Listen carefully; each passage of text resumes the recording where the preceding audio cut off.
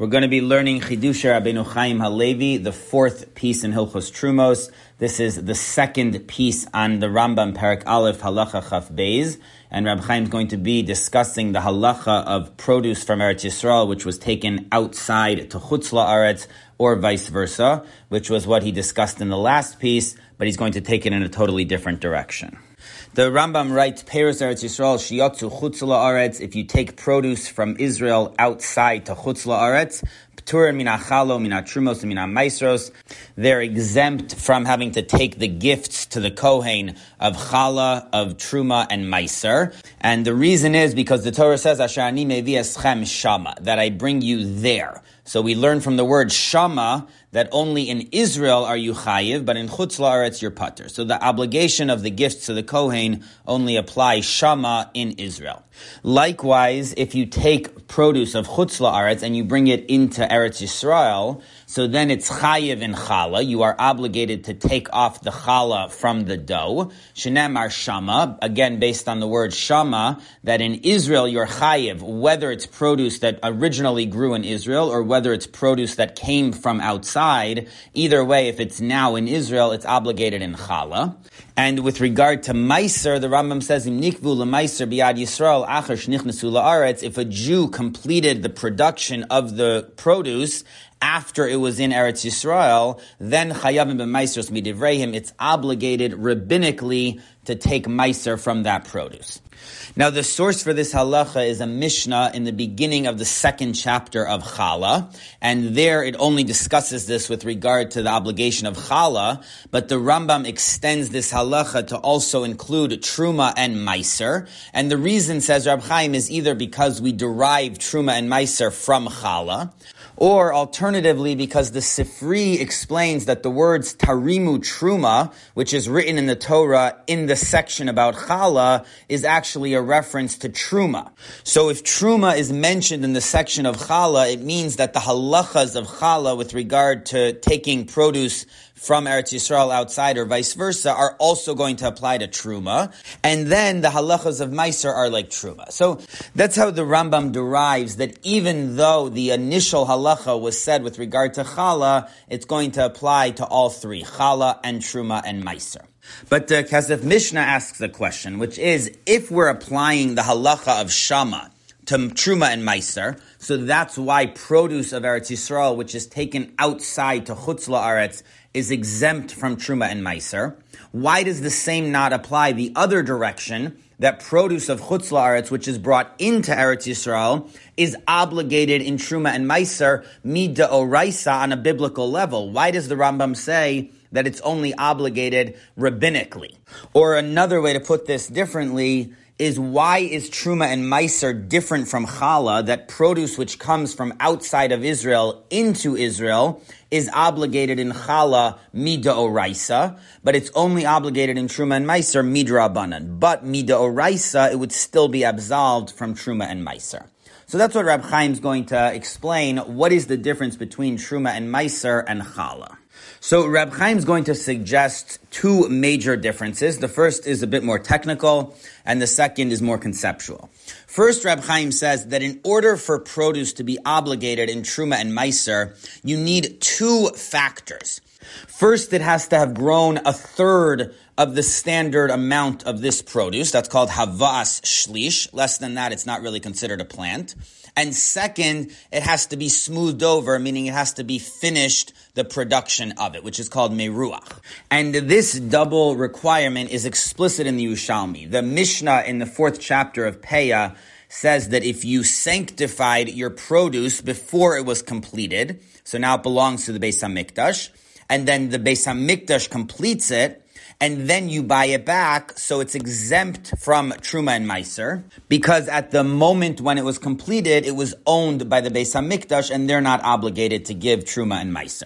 And the same Mishnah is repeated in the third chapter of Chala. So the Yerushalmi explains, why do we need this Mishnah two times? So it explains that one is talking about when the Beis HaMikdash owned the produce, when it was completed, smoothed over, and one is when it grew a third. Meaning, in order to be obligated in Truma and Meiser, both of those milestones have to be at a time when the produce is obligated in Truma and Meiser. If even one of those milestones comes during a time when it's exempt, for example, it's owned by the Beis HaMikdash, then this produce is never going to be obligated in Truma and Meiser ever. And the same requirement also emerges from the case where a non-Jew owns the produce. So we derive two things, that it has to be diguncha, your produce, not a non-Jew's produce, and also diguncha, it has to be your completion of the process and not a non-Jew's. And the Gemara in Gittin on Daf Mem Zayin says clearly that if a non-Jew owned the produce when it grew a third, then it's exempt from Truma and Meiser. So from all these sources, we see that in order for produce to be obligated in Truma and Meiser, it has to hit two milestones, and at both times, it has to be owned by a Jew who would be obligated in Truma and Meiser when it grows a third and at the final production. That is different, though, than challah, which only has one milestone. Now, what that milestone is a debate between the Rabbanan, the rabbis, and Rabbi Akiva. The Rabbanan hold that it's gilgul, when you mix the dough together, and according to Rabbi Akiva, it's when the bread starts to brown in the oven. So there's a debate what exactly the milestone is, but it's only one milestone, and at that moment, you become obligated in challah. Now, says Rab Chaim that this technical distinction is going to explain the Rambam's differentiation between challah versus Truma and Meiser, because the Yerushalmi in the second chapter of Challah says that the halacha of Shama, which teaches us that we follow wherever the produce is located, the moment that's determinative is the moment when it becomes obligated in challah. The Yerushalmi says that according to Rabbi Akiva, everything would depend on when it starts to crust in the oven. And that's what the Tosefta also says. Meaning, according to Rabbi Akiva, the moment when the bread starts to crust is when it becomes obligated in challah. And if it's in Israel at that moment, then it's obligated. If it's outside of Israel, then it's exempt, regardless of where the actual grain grew. So based on this, says Rab Chaim, that explains the distinction between challah versus truma and meiser. There is no inherent distinction between them. In both cases, the rule of Shama says that wherever the produce is, when it becomes obligated in the mitzvah, that's what determines the status of the obligation. But produce which grew in Chutz La'aretz and was then transported into Eretz Yisrael and was completed in Israel cannot be obligated in Truma and Meiser, because even though the Meruach aspect of it, so the final completion was done in Israel, but the growth of the third, which is the first milestone that's necessary to be obligated in Truma and Meiser, that obviously happened outside of Israel. So this produce is not going to have both milestones happen to it in Israel, and that's why it cannot be obligated in Truma and Meiser mid'oraisa, meaning it's almost the equivalent case to the case that we discussed before, where a non-Jew or the Beis HaMikdash owned the produce while it was growing. So in that case, even if a Jew buys it afterwards and completes the process, it cannot be obligated in Truma and Meiser. So the same thing is true of this produce, which grew outside of Eretz Yisrael. Even though it then goes into Eretz Yisrael and is completed, it can never be obligated mid'oraisa in Truma and Meiser, because the first milestone of growing a third happened outside of Israel in a place which is exempt. So that's why it can only be obligated midrabanan. But that's different than challah, where there's only one milestone, which is either the mixing the dough or when it browns in the oven. And since that happened in Eretz Yisrael, so based on the rule of Shama, it means that this produce is obligated in challah mid'oraisa. So Rab Chaim says that this technical difference is going to explain the distinction that the Rambam makes, even though there is no conceptual difference in the principle of Shama between challah versus truma and meiser. But the upshot of this is, and this is how Rab Chaim formulates it, the Rambam holds that the rule of Shama, when applied to truma and meiser, is only a leniency. It's never a stringency. Meaning it only says that produce of Eretz Yisrael, which goes outside to Chutz La'aretz, is going to be exempt. It never tells you the other way, that Chutz La'aretz produce, which is completed in Eretz Yisrael, is obligated, and we explained why that distinction is correct, but that's different from the application of the rule of Shama to challah, where it's both a stringency and a leniency. Now Reb Chaim suggests a second distinction between challah and truma and meiser, and this is a more conceptual distinction. Again, this focuses on when the produce becomes obligated in these mitzvahs, but the distinction here is that when the Torah describes the obligation of challah, it calls it ariso sechem, your dough. So once you make it dough, then it becomes obligated in challah. As opposed to truma and meiser, where the Torah describes it as the gancha, your produce. So Reb Chaim understands that ikar chiyuvam hu ba rak mikoach din gidulam. The obligation of truma and meiser comes about because the produce grew. In other words, it's much more inherent to the produce itself that since it grew, it's obligated in truma and meiser, as opposed to challah, which is once you take it and make it into dough, then it becomes obligated in challah. So that's an important conceptual distinction, that truma and meiser is much more connected to the process of the growth of the produce, as opposed to challah, which is indirectly connected because it needs another step in the middle. Now, there seems to be a problem with this explanation because there also is a step in the middle that the truma and meiser produce requires before it becomes obligated, and that's meruach. It has to be completed, otherwise it's not obligated in truma and meiser. So why is that not the equivalent of mixing the dough in the case of challah? So Reb Chaim explains that there's a fundamental difference between them, because the meruach is just a requirement, meaning you're not obligated to take truma and meiser off of produce which has not been completed. So in order for this produce to become obligated in truma and meiser because it grew in Israel, it's necessary to do the meruach so that it's considered a completed produce. But it's not that the completion of the produce creates the obligation of truma and meiser. That obligation is pre-existing. There's just a requirement that in order for the obligation of truma and meiser to appear on this produce, it must be completed. And Reb Chaim proves this because the Gemara in Bava Metzia Daf Peches says that when it comes to olives and grapes, if your intention is to turn it into oil and wine, so then it's not obligated in truma and meiser until you do so and you complete the production. But if you're planning on eating them as is, so then they're obligated in truma and meiser immediately because there's no further steps to do. So you see very clearly that completing the process is a requirement which holds up the truma and meiser until you do so. But it's not the source for the obligation of truma and meiser, which is different than in the case of challah, where the mixing of the dough is actually what creates the obligation of the challah. So that's why Reb Chaim's conceptual distinction between challah and truma and meiser is correct, because the truma and meiser is much more connected to the process of growth of the produce than the challah, which is connected to the making of the dough.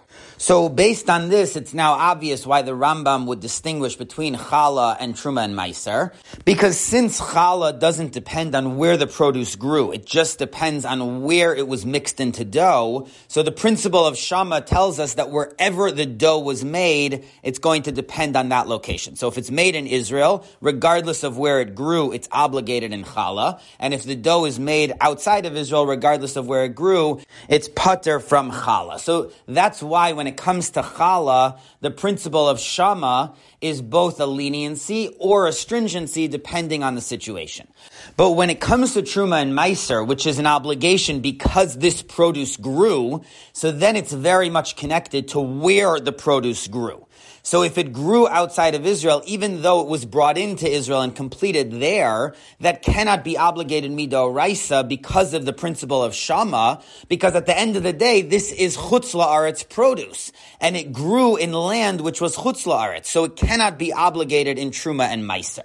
So that's why the principle of Shama, when it's applied to truma and meiser, is only a one-way street. It only exempts, but it cannot create a stringency, because at the end of the day, where the produce grew is going to take precedence over where it was completed. So if it grew in Israel, but it was taken outside of Israel and completed there, then it will be exempt from truma and meiser based on the principle of Shama. But if it grew outside of Israel and it was brought into Israel, even though it was completed in Israel, it's still exempt because the land that nurtured it was outside of Israel, so there's no way for this produce to be obligated midoraisa in Truma and Meiser. So that's Reb Chaim's second approach to distinguish between Challah versus Truma and Meiser, and he points out that according to that approach, we no longer need the idea of the first approach that it depends on where the produce brought a third, because we have a much more fundamental distinction that when it comes to Truma and Meiser, it depends not just on the third, but which land nurtured this produce. Now Reb Chaim's going to have a somewhat lengthy discussion to try to bolster his second approach, the more conceptual approach, as opposed to the first, more technical distinction. In the fourth paragraph, Reb Chaim begins with a Gemara in Gittin on Daf Chav Beis, which is talking about an Atzitz Nakuv, a potted plant, but it has holes. So there is some direct connection to the land. So this is an unusual case. Nokfo ba'aretz v'nofo b'chutz la'aretz. If the actual trunk, the actual plant is in Israel, but it's right on the border, so the branches spread out and they go outside of Israel into Chutz La'aretz. So the actual fruit is outside of Israel, but the trunk itself is in Israel. So is this fruit obligated in Truma and Meiser? Is it considered Israel fruit or Chutz La'aretz fruit? So this is the debate between Abaye and Rava. Abaye says that it's considered Israel fruit. Rava says that it's considered Chutz La'aretz. So the Gemara says that if this plant actually took root in Israel, so then everyone would agree that it's an Israeli plant. We're talking about here where it hasn't taken root. But then the Gemara questions this notion that a tree which is rooted in Israel and branches outside of Israel is going to be considered an Israeli fruit, because we have a brisa which says, Ilan miktsasa b'aretz, miktsasa b'chutz la'aretz. If you have a tree which is half in Israel, half outside of Israel, so tevel v'chulin muravin zeh b'zeh. So it's as if all the fruit are mixed together. It's like Israeli fruit, which is tevel, until you take truma and meiser from it, and non-Israeli fruit, which is chulin, you're allowed to eat it right away. So it's all mixed together. So the Gemara assumes that this is talking about where the branches spread out, some over Israel and some outside of Israel. And the Gemara answers, no, we're talking about where the roots are half in Israel and half outside of Israel. So this tree is right on the border and the roots spread out in both directions. So that's why the fruit gets nurtured from both Israeli and non-Israeli land. So what emerges clearly from this Gemara is that if you had a tree which was rooted in Israel and the branches of the tree were sticking outside of Israel, so that fruit would definitely be obligated in Truma and Meiser because it was nurtured from Israeli soil. But Reb Chaim asks a very creative question, that doesn't this fall under the halacha of Shama? Because those fruits, when they grew to a third, which is the requirement of Truma and Meiser, they were located at that moment outside of Israel. They were in the airspace of Chutz La'aretz. So even if afterwards they were transported into Israel, but this falls exactly under the case of Shama, according to the Rambam, that if you bring in produce which grew outside of Israel into Israel, it's not obligated in Truma and Meiser. So how can the Gemara say that these fruits are definitely going to be obligated in Truma and Meiser when this is the exact case that the Rambam just said, that when you transport from outside of Israel in, it's not obligated. And even more so, says Rab Chaim, here we're talking about fruit of the tree, which is different than produce that has to be completed. When it comes to fruits, there is no completion. They're automatically completed as soon as they're ready to eat. So there is no second milestone like we discussed before when it comes to produce. There's only one milestone to be obligated in Truma and Meiser, which is as soon as they grow a third. So how in this case could these fruits be obligated in Truma and Meiser ever, since when they grew a third, they were located in Chutz La'aretz? So this is a very creative question on the case of the tree which is rooted in Israel, but the branches spread out to Chutz La'aretz. And also the case of the Gemara where the tree is on the border, so it's nurtured both from Israel and Chutz La'aretz soil. But Reb Chaim says, why should that be mixed, Chulin and Tevel, together? Why don't we just say that the fruits which grew in Chutz La'aretz are totally exempt from Truma and Meiser because of the principle of Shama?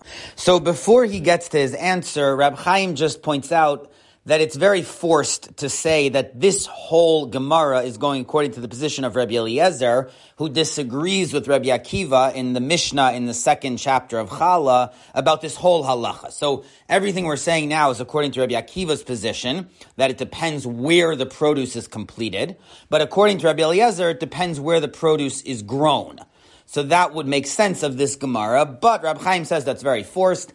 And even more to the point is that the Rambam in two halachas is going to quote that exact discussion, that a tree which is rooted in Israel is considered Israeli fruit, even if the branches are in Chutz La'aretz, and if the tree is on the border, so then it's considered a mixture. And the Rambam, as we know from this halacha, clearly holds of the halacha of Shama, like Rabbi Akiva, and yet he still rules that in this case, the produce would be obligated in Truma and Meiser when it's brought into Israel, and he disregards the fact that it grew in the airspace of Chutz La'aretz.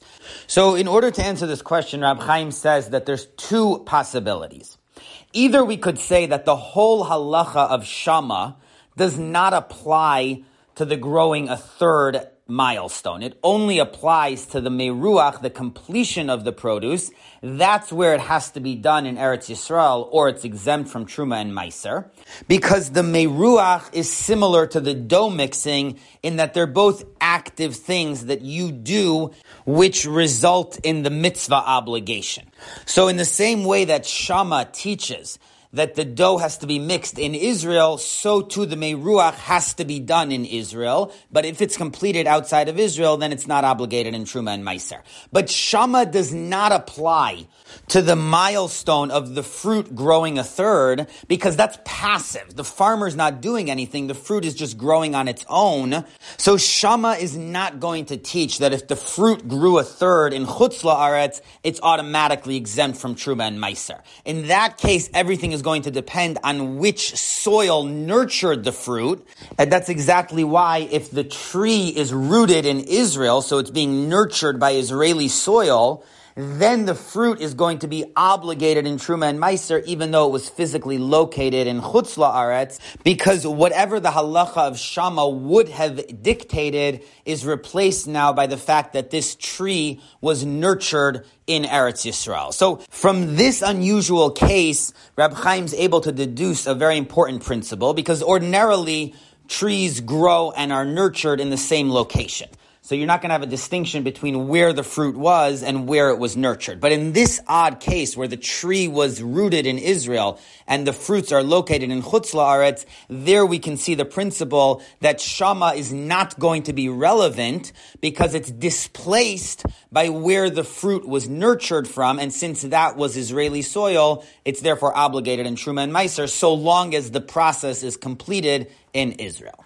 And Rab Chaim's second approach to explain this halacha is similar to the first one, but it's a little bit of a more radical formulation. He says that even if we can accept that the halacha of Shama does apply to the Havas Shlish, so the growth of the third has to be in Israel, but that's still going to differ from the more active process of completing the fruit, because when it's Meruach, which is active, so if you do that outside of Israel, not only is the produce not obligated in Truma and Meiser, it's even more than that. It's actually exempt from Truma and Meiser, meaning this produce can never be obligated again in Truma and Meiser, even when it's brought into Israel, because since it was completed in Chutz La'aretz, that means for all time, this produce is exempt from Truma and Meiser.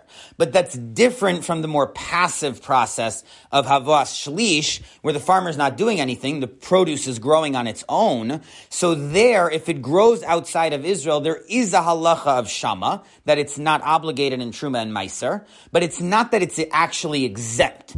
It's just not obligated at this moment in Truma and Meiser, meaning the Truma and Meiser mitzvah never started on this produce. But if it's then brought into Israel, it could become obligated in Truma and Meiser because there was no actual exemption. So Reb Chaim is distinguishing between an actual exemption versus a more passive process where the obligation of Truma and Meiser never started. And that's going to explain why the tree, which is rooted in Israel, but the fruits branch out to Chutz La'aretz, is still obligated in Truma and Meiser, even though when the fruits grew a third, they were located in Chutz La'aretz. Because since that's just a passive exemption from Truma and Meiser, the fact that this tree is nurtured from Israeli soil takes precedence and makes it obligated in Truma and Meiser. So those are Reb Chaim's two approaches to explain the Gemara in Gittin. Now, according to both approaches, it emerges that the halacha of Shama does not apply to the Havas Shlish, where it grew a third. So even if it grew a third in Chutz La'aretz, it's still not automatically pater. And Reb Chaim extends that the other way would also be true, that if it grew a third in Eretz Yisrael, it's not automatically chayiv. And that we see because the Gemara said that if you have a tree which is straight down the border, so half is in Israel, half is in Chutz La'aretz, all of the fruit is considered a mixture. Even the fruit which is on the Israeli side. And we don't say that because it grew in Eretz Yisrael airspace, it's automatically chayiv in Truma and Meiser. So that shows us that whether the fruit grew in Israel or in Chutz La'aretz, just because it grew a third in that location does not mean that it's automatically chayiv or pater in Truma and Meiser. So this is another way of saying that the principle of Shama does not override the factor of where the fruit grew, but it's actually the opposite. Where the fruit grew is more important than the Shama, which is going to translate into the exact same thing the Rambam said, that when it comes to Truma and Meiser, Shama can only be a leniency, but not a stringency. Because if the fruit grew in Israel, and then it's completed in Chutz La'aretz, then it's exempt, because it was completed in Chutz La'aretz, so Shama is a leniency. But the other way, if the fruit grew in Chutz La'aretz, and was then completed in Israel, it's still pater, because it originated in Chutz La'aretz, and that overrides the halacha of Shama. So, according to Reb Chaim's analysis of the Gemara in Gittin, it's going to emerge exactly as the Rambam said, that fruit from Chutz La'aretz which comes into Eretz Yisrael is still pater mida oraisa from Truma and Meiser. And that's either because when it grew a third, it was in Chutz La'aretz, so it doesn't have that first milestone in Israel, or because the fact that it originated and was nurtured in Chutz La'aretz means that it can never be obligated in Truma and Meiser. So, according to Reb Chaim's explanation of the Gemara in Gittin, this proves his approach in the Rambam. But Reb Chaim does point out at the end of this long fourth paragraph that his analysis of the Gemara in Gittin does disprove his first more technical approach in the Rambam, because the technical approach was based on the idea that in order for something to be obligated in Truma and Meiser, it needs both milestones of growing a third and the completion to be done in Israel. But this Gemara is indicating that the growth of the third is an irrelevant milestone, because even though the fruit grew a third in Chutz La'aretz, it's still obligated in Truma and Meiser. So you see that growing a third is not an important factor. So this Gemara proves that the correct approach in the Rambam is Reb Chaim's second, more conceptual approach, which says that Truma and Meiser is directly related to where the produce or the fruit grew. If it originated in Chutz La'aretz, then it's always going to be exempt, even if it's then brought into Eretz Yisrael. And that's why in the Gemara in Gittin, even though this fruit was located in Chutz La'aretz, but because it was nurtured from Israeli soil, therefore it's going to be obligated. So what we've seen from Reb Chaim's analysis in Gittin is strong support for his reading of the Rambam, and particularly for his second approach to explaining the Rambam. Now, in the fifth paragraph, Reb Chaim's going to try and establish which of his two explanations in the Gemara in Gittin are correct. So he begins with the Ravid, who indicates that when we say there's a principle of Shama, it all depends on where the produce was completed. That's the moment which is determinative of whether this is considered Israeli produce or Chutz La'aretz produce, where it was completed, which is the moment that it becomes obligated in Truma and Meiser. And the same thing emerges from the Yerushalmi that Reb Chaim quoted before, that with regards to Challah, according to Rabbi Akiva, the location is going to be determined by where it began crusting in the oven, which again is the moment when it becomes obligated in Challah, according to Rabbi Akiva. So Reb Chaim wants to know, why did the Rambam omit this from his description of this halacha? The Rambam just says plain that Israeli produce, which was taken outside to Chutz La'aretz, is exempt from Truma and Meiser and Challah. But he does not say explicitly that this is in a case where the produce was finished in Chutz La'aretz, but if it had been finished in Eretz Yisrael and only subsequent to that taken outside, then it would still be obligated in Truma and Meiser. So Rab Chaim wants to understand, why did the Rambam not make this explicit? And even more problematic is that in the first chapter of Hilchos Trumos and in the second and third chapters of Hilchos Meiser, with regard to produce of a non-Jew or the Beis HaMikdash, the Rambam does say explicitly that it has to have been completed by them in order to be exempt. So why does the Rambam not make that explicit in this case too, that the whole halacha, that it's not obligated in Truma and Meiser and Chala when it goes to Chutz La'aretz, is only when it's completed outside in Chutz La'aretz? So Reb Chaim explains that the Rambam omitted this because he's trying to point us towards a very fundamental conceptual difference between these cases. In the case where a non-Jew or the Beis HaMikdash owned the produce and they completed it or they made the dough, so that's an actual inherent exemption that this dough and this produce is no longer obligated in Truma and Meiser and Chala, because the way the Torah described it, it has to be your dough and your produce. And if it was owned by a non-Jew or the Beis HaMikdash when it was the final preparation, so then this dough or produce is inherently exempt from Truma and Meiser, because it's not included in the obligation that the Torah gave that if a Jew owns produce or makes dough, then they need to take off Truma and Meiser and Chala. But that's different from the case where the produce was taken from Eretz Yisrael outside to Chutz La'aretz. That is not an inherent exemption in the produce or the dough. It's just that when produce or dough is in Chutz La'aretz, then it is not obligated because the laws of Truma and Meiser and Chala apply in Israel. They do not apply outside of Israel. So if this dough and this produce was completed outside of Israel, then they are not obligated. It's not that they're inherently exempt. It's just that outside of Israel, there cannot be an obligation. So that's why the Rambam omits saying in this case that it's only if the produce or dough was completed in Chutz La'aretz, because that's not inherent to the halacha. The Rambam is telling us what's essential to this halacha, and the actual essential principle is that any dough or produce which is taken from Israel outside is going to be exempt from Truma and Meiser and Chala. Now, says Rab Chaim, of course, practically, the halacha is that produce or dough, which is completed in Israel and then taken out to Chutz La'aretz, is still obligated in Truma and Meiser and Chala.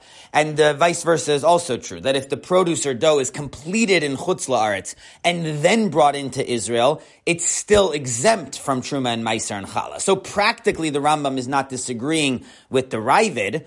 So why does the Rambam agree that it all depends on where the dough and the produce was completed if he holds that there's some sort of general principle that produce of Israel, which is now in Chutz La'aretz, is exempt? So Rab Chaim explains that even though the Rambam holds on an inherent level that principle is true, but practically it's not that simple. And on a practical level, he's going to come down on the same side as the Ravid, that it all depends on where it was completed. And that's because when the produce or dough was completed in Israel, so they immediately become obligated in Truma and Meiser and Chala. And just by taking them over the border to Chutz La'aretz is not going to remove that obligation. The obligation is still there, and there's no way to get it off by taking them outside of Israel. And the same thing is the other way. Once the dough or produce is completed in Chutz La'aretz, so when it's brought into Israel, there is no way to obligate this produce or dough in Truma and Meiser and Chala, because there's no action which is going to create that obligation. There has to be some sort of action which is connected with creating the mitzvah of Chala and Truma and Meiser. So since you already performed that action, there's nothing left to do, so this produce has no way to become obligated once it goes into Israel. So for practical reasons, the Rambam holds that it all is going to depend on where the produce or the dough was completed, but that's different than the essential inherent principle, which is that everything depends on whether the dough or the produce is in Israel or in Chutz La'aretz, regardless of where it was completed. So Rab Chaim is differentiating here between the theoretical principle and the practical application of it, which is dependent on where you complete the produce and the dough. But the Rambam's formulation is intended to illustrate this theoretical concept that is different than when we say the same thing by a non-Jew in Hektish, where it also is dependent on where you complete the produce and the dough, but in a different way. Now, Reb Chaim very brilliantly says that this is not just a theoretical distinction. There is actually a practical component to this too. And that is in a case where a non-Jew or Hektish have produce, but before they've completed it, they either label some of it as truma or they take truma on it from another place, another pile. So that truma would be valid. Even though once they complete this produce, it is not going to be obligated in truma, but before they've completed it, the status of this produce is no different from any other produce sitting anywhere in Israel where you're able to take a preemptive type of truma. But that is not going to be true of produce which was taken from Israel outside to Chutz La'aretz. Even before it's been completed in Chutz La'aretz, you still cannot take a preemptive truma because as soon as it leaves Israel and goes outside, it is no longer eligible for the whole concept of truma. So that's where this theoretical formulation of the Rambam is going to play a role. The Rambam is telling us that as soon as produce leaves Israel, it's ineligible for truma whatsoever because truma only applies in Israel. As soon as it's outside of that, then it's removed from the whole concept of truma.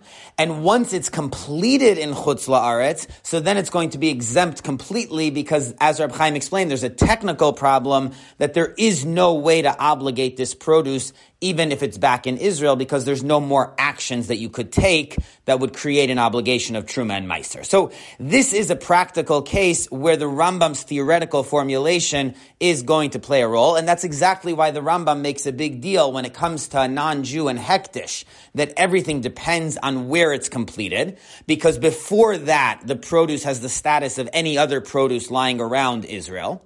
But when it comes to produce which leaves Israel to Chutz La'aretz, there the Rambam does not mention anything about where it's completed, because as soon as it leaves Israel, its status has already changed even before it's completed in Chutz La'aretz. So this is a very brilliant explanation of Reb Chaim, which is pulling out a theoretical principle which does have practical applications from the formulation of the Rambam and how it differs in the case of a non-Jew and Hektish versus produce which goes from Israel to Chutz La'aretz. And Reb Chaim adds that this also explains another part of the Rambam's formulation, because the Rambam does say, with regard to produce of Chutz La'aretz, which comes into Eretz Yisrael, there he mentions explicitly that it has to be completed in Eretz Yisrael. And the reason for this, according to Reb Chaim's approach, is now obvious, because when produce goes from Israel outside to Chutz La'aretz, so then you could say that it's immediately exempt and removed from the concept of truma, and that's why the Rambam just left it as a blanket rule. But when produce goes in the other direction, from Chutz La'aretz into Israel, so then you cannot say that it automatically becomes obligated as soon as it crosses the border. There has to be some action which creates the obligation of Chala and Truma and Meiser. And this also is in the Yerushalmi. It says that according to Rabbi Akiva, that everything depends on where it was completed.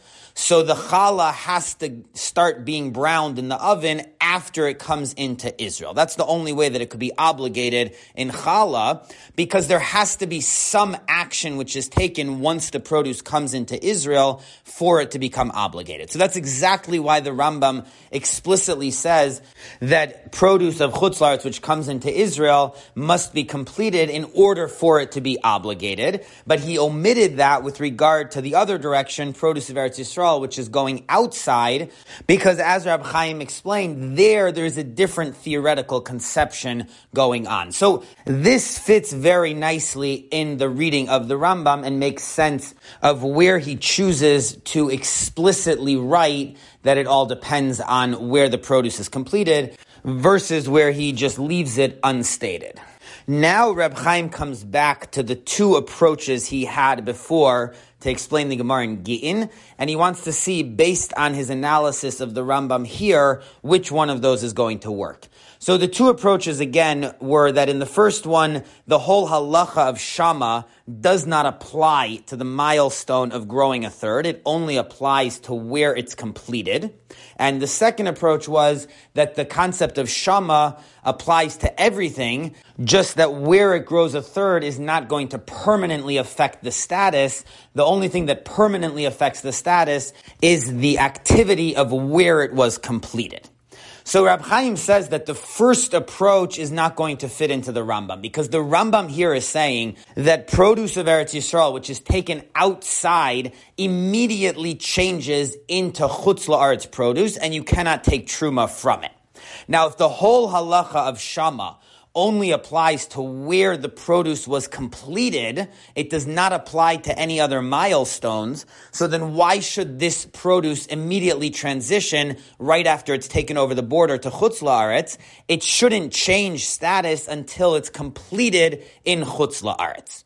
So the Rambam, the way he explained it, is not going to fit in with the first approach to the Gemara. So says Rab Chaim, it must be like the second approach, that the halacha of Shama does apply to all sorts of milestones. They're just not permanent. The only one which is permanent is where it's completed, but where it grows a third is also included in the halacha of Shama, and that's why as soon as the produce from Eretz Yisrael is taken over the border to Chutz La'aretz, it immediately changes status in some way. It's not a permanent change until it's completed, but it does change status based on the halacha of Shama. So this is a very brilliant twist from Reb Chaim to try to evaluate which of his two approaches to Gittin was correct based on his explanation of the Rambam. But as we know, Reb Chaim's always second-guessing himself, and here too, he says that maybe this is not correct, that there's a whole conceptual explanation to the Rambam. Maybe it's just a more technical explanation to the Rambam. The Rambam likes to quote things which are explicit in the Gemara. He does not like to add his own halachas. So that's why the Rambam says explicitly that it has to be completed by the non-Jew or hektish, because that's explicit in the Mishnah. And the halacha of produce from Chutz La'aretz coming into Israel, that it has to be completed, is explicit in the Yerushalmi, so the Rambam quotes that. But in the direction of going from Eretz Yisrael to Chutz La'aretz, there is no explicit statement in the Gemara or in the Mishnah that says that it's once it's completed in Chutz La'aretz. So for technical reasons, the Rambam did not write that. It's not that the Rambam is trying to hint at some broad conceptual category. It's just that the Rambam likes to stick to the language of Chazal, and in that case, from Eretz Yisrael to Chutz La'aretz, he did not have that explicit language, so he omitted it. So this would backtrack on the whole analysis that Reb Chaim's presented in this long paragraph. Now, in the final paragraph, Reb Chaim proposes another analysis of the Gemara, which is going to support his approach in the Rambam. The Gemara in Gittin on Daf Mem Zayin has a debate between Rabbah and Rebbe Eliezer whether a non-Jew can own land in Israel so that the produce is not obligated in Truma and Meiser.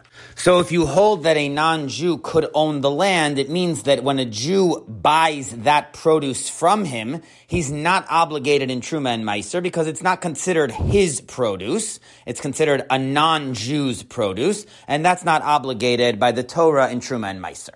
Now, the Rosh in a Tshuva writes that this halacha only applies to mitzvahs which depend on the sanctity of the land of Israel. But something which would be obligated regardless of whether it grew in Israel or in Chutz La'aretz, like Orla or something like that, then it wouldn't matter whether the non-Jew owns the land in Israel or not. Either way, it's obligated. So this whole halacha only applies to things which are dependent on being grown in Eretz Yisrael.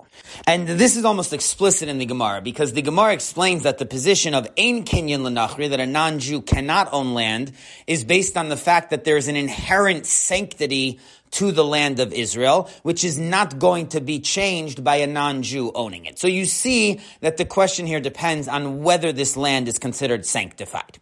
So Rab Chaim asks a phenomenal question, which is even produce of Chutz La'aretz, which is brought into Eretz Yisrael, becomes obligated in Truma and Meiser once it's completed in Israel.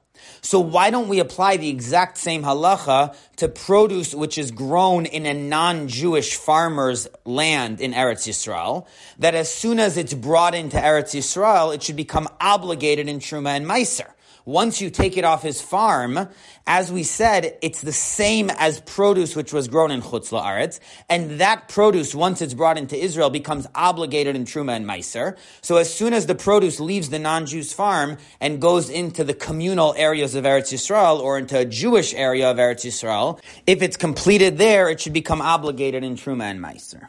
So the answer, says Rab Chaim, is that because when the produce grew a third, they were under the ownership of a non-Jew, that means that they are exempt from Truma and Meiser forevermore, because at the moment they hit that milestone, they were not obligated in Truma and Meiser.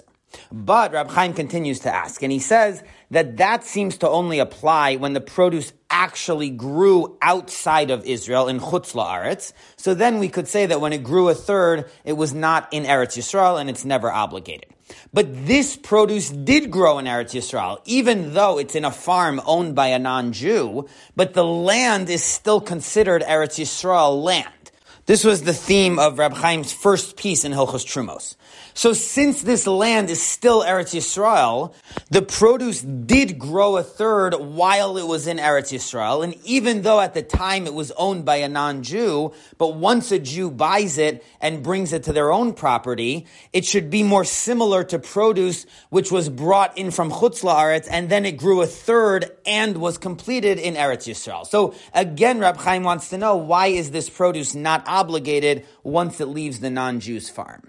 So Rab Chaim concludes, and he says that this seems to be proof for his approach in the Rambam, that the main factor is not so much where it grew a third, but where it was nurtured, which soil produced this fruit. So since this produce grew on a non-Jew's farm, and that's where it was nurtured, even though technically it grew a third in Israel, but since it was nurtured on ground which was owned by a non-Jew, and therefore it was not obligated in Truma and Meiser, so that's why it's not going to be obligated even after a Jew goes and buys it. So again, this would prove Rab Chaim's major thesis in the Rambam, that the more important factor is where this produce was nurtured, which soil it originated from, which is more important than where it was located when it grew a third.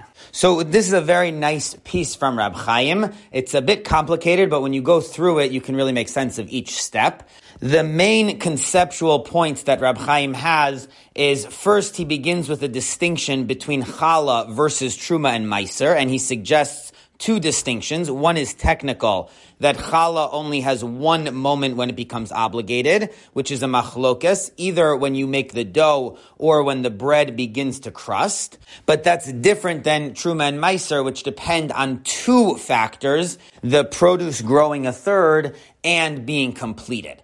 The second distinction that Rab Chaim proposes is more conceptual, that Chala depends on the action of making dough or the bread crusting, but Truma and Meiser are much more connected to the growth of the produce. The fact that it grew is what creates the obligation of Truma and Meiser. So that's a very important distinction. Now Rab Chaim comes to his major thesis, which is that when we have a clash between the principle of Shama, that says that the produce is obligated depending on where it's located, versus where this produce actually grew and was nurtured, so where it grew is going to be more important. And Rab Chaim has two formulations of this. Either because Shama does not apply to the milestone of growing a third, it only applies to where the produce was completed. So that's why where the produce was nurtured is going to be an important factor. Or the second formulation is that the rule of Shama does apply to all the milestones, but with regard to the growing a third milestone, which is passive, so Shama is also passive. It doesn't create a permanent status. It just, for the moment, keeps a passive status in place. So that's why where the produce grew is going to be a very important factor. And finally, Rab Chaim distinguishes between produce which is owned by a non-Jew or hektish versus produce which goes from Israel outside to Chutz La'aretz, that when it comes to a non-Jew or hektish, everything depends on the moment when it's completed. So once they complete it, that's when they've changed this produce into exempt from Truma and Meiser. As opposed to produce which goes from Israel outside to Chutz La'aretz, that is inherently exempt immediately, except that it does depend on where it's completed in order to create a permanent status. So those are the main conceptual points that Rab Chaim brings out in this piece. Now, in the back of the Or Olam edition of Chidush Rabbeinu Chaim Halevi, so they bring some interesting discussion about some of Rab Chaim's points. So with regard to Rab Chaim's first approach to distinguish between Challah versus Truma and Meiser, that Truma and Meiser have 2 milestones, when it grows a third and when it's completed, versus Challah, which only has 1 milestone, which is when you make the dough. So they quote that Rab Chaim Ozer, the Rav of Vilna, who was an early Talmud of Rab Chaim in Volozhin, so in his Chuvas Achiezer, Yoredeya Similamid Tes, Os Tes, and Os Yud, so he quotes this approach, but of course he heard it firsthand from Rab Chaim, and it's interesting because the way he quotes it seems to imply that Rab Chaim had not developed the rest of the ideas in this piece, the more conceptual approach that he focuses on in his published Sefer. So this is some insight into the development of Rab Chaim's ideas. It seems that at first, when Rab Chaim Ozer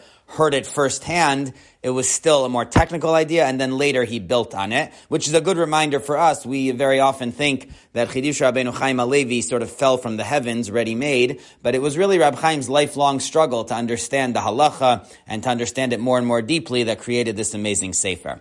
Now, Rab Chaim Ozer raises a very interesting question, and he says that according to the Yerushalmi, it seems that Rabbi Akiva, who disagrees with the Rabbanan and says that the obligation of challah is created when the bread starts to cook in the oven, but he also agrees that the moment when you make the dough is important to creating the obligation of challah. So that would mean that Rabbi Akiva's view of challah is parallel to the halacha of Truma and Meiser, that there's a double milestone. Just like in Truma and Meiser, it has to grow a third and be completed. So according to Rabbi Akiva, when it comes to challah, it has to be made into dough and then start to cook in the oven. And if that's true, then it would be a problem with Rab Chaim, because the Yerushalmi says that according to Rabbi Akiva, if you make the dough in Chutz La'aretz and then you bring it into Eretz Yisrael and start to bake it in the oven there, it's still obligated in challah. So here we have a parallel case to Truma and Meiser, where there's 2 milestones, and one is in Chutz La'aretz and then the second is in Eretz Yisrael, and it is obligated. So that would raise problems with Rab Chaim's first approach.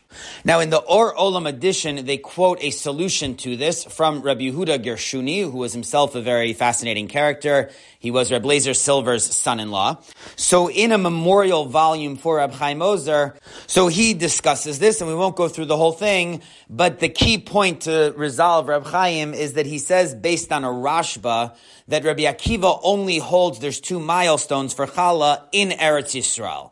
But in Chutz La'aretz, Rabbi Akiva holds that making the dough is irrelevant to the obligation of challah. It comes when it starts to bake in the oven.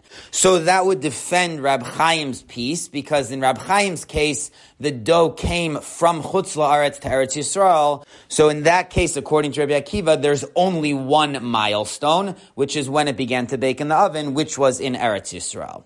So that's just an interesting discussion about whether challah has 1 milestone like Rab Chaim assumes, or there is a position of Rabbi Akiva that challah has a double milestone like Truma and Meiser, which is what Rab Chaim Ozer suggests.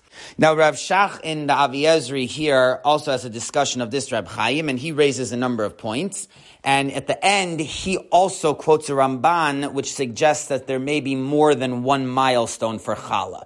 And the Ramban says that just like Truma has a double milestone in the sense that it's not obligated in Truma until you finish this produce, but if you take the truma off beforehand, it's still valid truma. So the same thing applies to challah. It does not become obligated in challah until you mix the dough, but there is an earlier milestone, which is once you put the water into the flour, even though you haven't mixed it, if you take off the challah at that point, it's valid challah.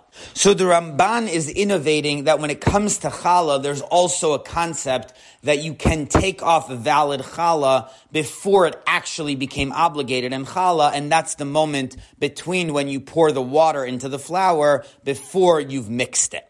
So Rav Shach raises the point that according to the Ramban, let's say somebody puts water in flour in Chutz La'aretz, and then they cross over the border into Eretz Yisrael and they mix it. So in that case, it really should not be obligated in challah because there was a milestone which was reached in Chutz La'aretz. So this is another creative way of questioning Rab Chaim's assumption that challah is so straightforward that it just has one milestone to become obligated in challah as opposed to Truma and Meiser. And Rav Shach and Rab Chaim Moser are raising sources that indicate that that's not so simple. There may be a double milestone when it comes to challah too. Now, Rav Shach has a very powerful conceptual question on Rab Chaim's first approach, and that is based on a distinction that Rab Chaim himself makes later on. Rab Chaim's first approach is that there's a double milestone for produce which comes from Chutz La'aretz, and that's based on the fact that there's a double milestone for produce which is owned by a non-Jew or hektish when it grew a third. So the same way produce which is owned by a non-Jew and hektish does not become obligated in Truma and Meiser later on, so too produce which came from Chutz La'aretz into Israel. That's how Rab Chaim sets it up. But Rav Shach points out that there's a fundamental difference between produce, which is owned by a non-Jew and hektish, versus produce which came from Chutz La'aretz. Because produce which is owned by a non-Jew and hektish is actively excluded by the Torah from digancha. It has to be your produce. So if it's owned by a non-Jew or hektish, then it does not become obligated in Truma and Meiser. It's excluded from the whole mitzvah of Truma and Meiser. But that's not true with regard to produce which grows in Chutz La'aretz, which is not excluded from the mitzvah. It's just the mitzvah only applies in Eretz Yisrael. These mitzvahs do not apply in Chutz La'aretz. So produce which grew in Chutz La'aretz is not going to be included in the mitzvah of Truma and Meiser. But it's not an active exclusion. It's still considered digancha, your produce. It just grew in a location which is not Eretz Yisrael, and therefore it's not obligated in Truma and Meiser. And Rab Chaim himself, at the end of this piece, makes the same distinction. So according to this, Rav Shach points out that Rab Chaim's technical distinction doesn't really apply anymore. Because even though when produce grows in the hands of a non-Jew or hektish, it can never be obligated in Truma and Meiser, even if a Jew buys it and completes it, that's because this produce was actively excluded. But produce which grew in Chutz La'aretz, which was never actively excluded, it was just not obligated in Truma and Meiser because it was outside of Israel. So once the Torah told us the halacha of Shama, that wherever the produce is completed, it becomes obligated, that should include even produce of Chutz La'aretz, which was brought into Eretz Yisrael. So Rav Shach is questioning Rab Chaim's technical distinction between whether there's one milestone or two milestones, because the whole basis of that is based on what we derive from produce of a non-Jew and hektish, and because that's so different conceptually from produce of Chutz La'aretz, he believes that even produce which grew in Chutz La'aretz, which comes into Eretz Yisrael and is completed, should be obligated in Truma and Meiser based on the principle of Shama.